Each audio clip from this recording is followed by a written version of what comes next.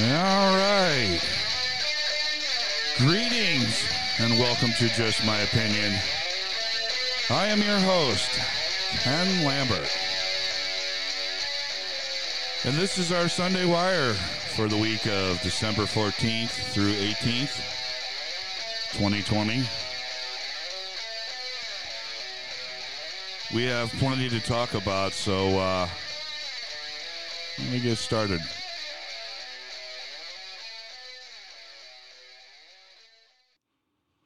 All right, item number 1, Impossible. This week, Tom Cruise lost his shit on his film crew in his latest movie, Mission Impossible 7. Cruise is heard in an audio recording that went viral, yelling at his film crew for about 7 minutes. Cruise is in England filming his latest movie, and the country is in 60% lockdown. Apparently, Cruise was upset with his crew over their work and their attitude, and he began threatening to fire people who didn't step up their game. Because of the COVID virus, it has been a struggle to get insurance and permits to film. And Cruise is heard telling his crew how he was working night and day to keep them all working. But apparently his crew didn't seem to be grateful, at least grateful enough. Don't they understand? He's Tom Cruise, for crying out loud. American royalty, not just common folk. His work is of the utmost importance. We're talking real life or death stuff. I mean, why else would a film be allowed to be made in a country that is in 60% lockdown? Okay, on to our next item. Pardon. This week, Julian Assange's wife has been making the rounds doing interviews trying to get support for a possible pardon from President Trump. With it looking like Trump only has a month left in office, she fears that they're running out of time. Assange has been in jail for 2 years after the British government extracted him from the Ecuadorian embassy in London, after the Ecuador government revoked his plea for asylum. He was then extradited to the United States to face charges of espionage. Assange was convicted of the Espionage Act of 1917 because he printed classified information stolen from documents given to him by Chelsea Manning. Manning was convicted of 22 offenses, including espionage and aiding the enemy, but her sentence was commuted by President Obama. Assange has always claimed that his rights to print the document was protected under the First Amendment, and he had every right to print them in WikiLeaks.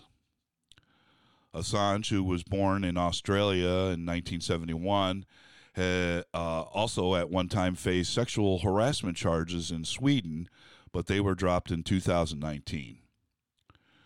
The activist's wife claims that Assange is in poor health. All right, let's move on to our next item. SpaceX.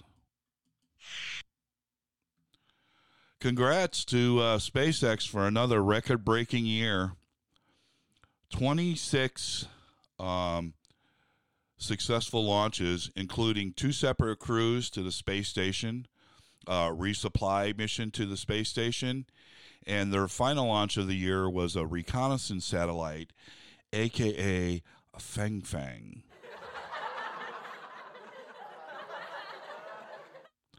Yeah, sorry. That Fang Fang stuff only has a shelf life, so I was just trying to get my money's worth out of it, as it were. Anyway, as I was saying, go SpaceX. You are so far out ahead of all the other private space companies that it's almost sad. And so keep it going, SpaceX. Back to the moon and then to Mars. All right, let's move on to our next item. Disney. It's rumored that President-elect Joe Biden is considering Disney executive chairman Bob Iger as his pick for ambassador to China. Iger is a Hollywood darling who was instrumental in getting the Disney theme park in China, the Shanghai Disney Park. Although Hollywood favored, it's rumored that there is a lot of resistance to Iger in, is Iger's nomination in the Senate, and it would make it difficult to get him confirmed. This should be a big sign to all of us. You know, a Biden administration is just going to be back to business as usual. He's not picking people with America's interest in mind. He's picking people with their own interest in mind. You know, another possible nominee for the position was Mayor Pete Buttigieg of South Bend, Indiana. Though it looks like he's going to be Secretary of Transportation, which I'm sure is well suited for Buttigieg because we all know that transportation is a hub for South Bend, Indiana. You know, is it just me, or does it seem like Biden is drawing names out of a hat?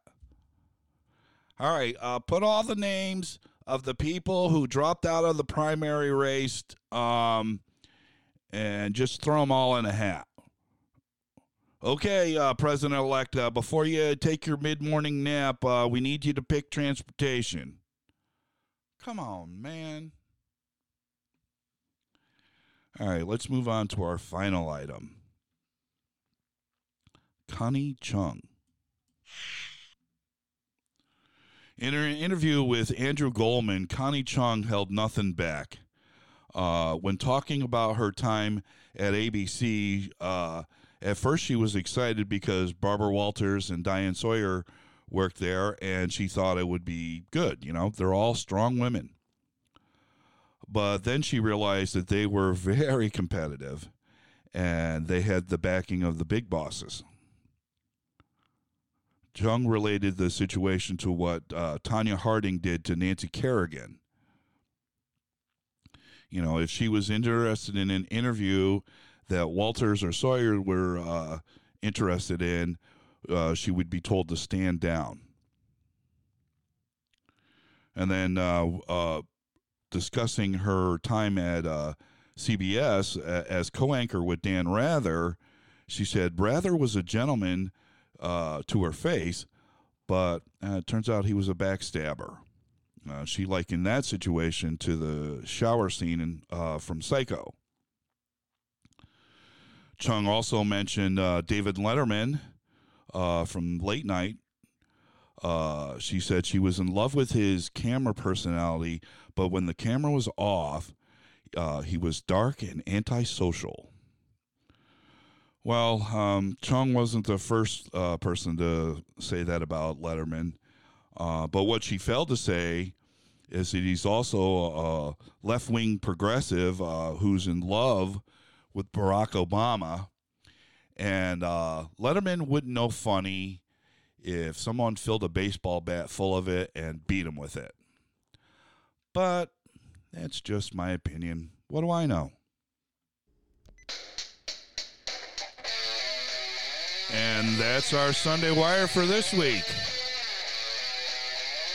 All right, this week coming up is Christmas week, so unless bigger issues come out, I'm going to be trying to do some seasonal stories. Until next time, I'm Ken Lambert.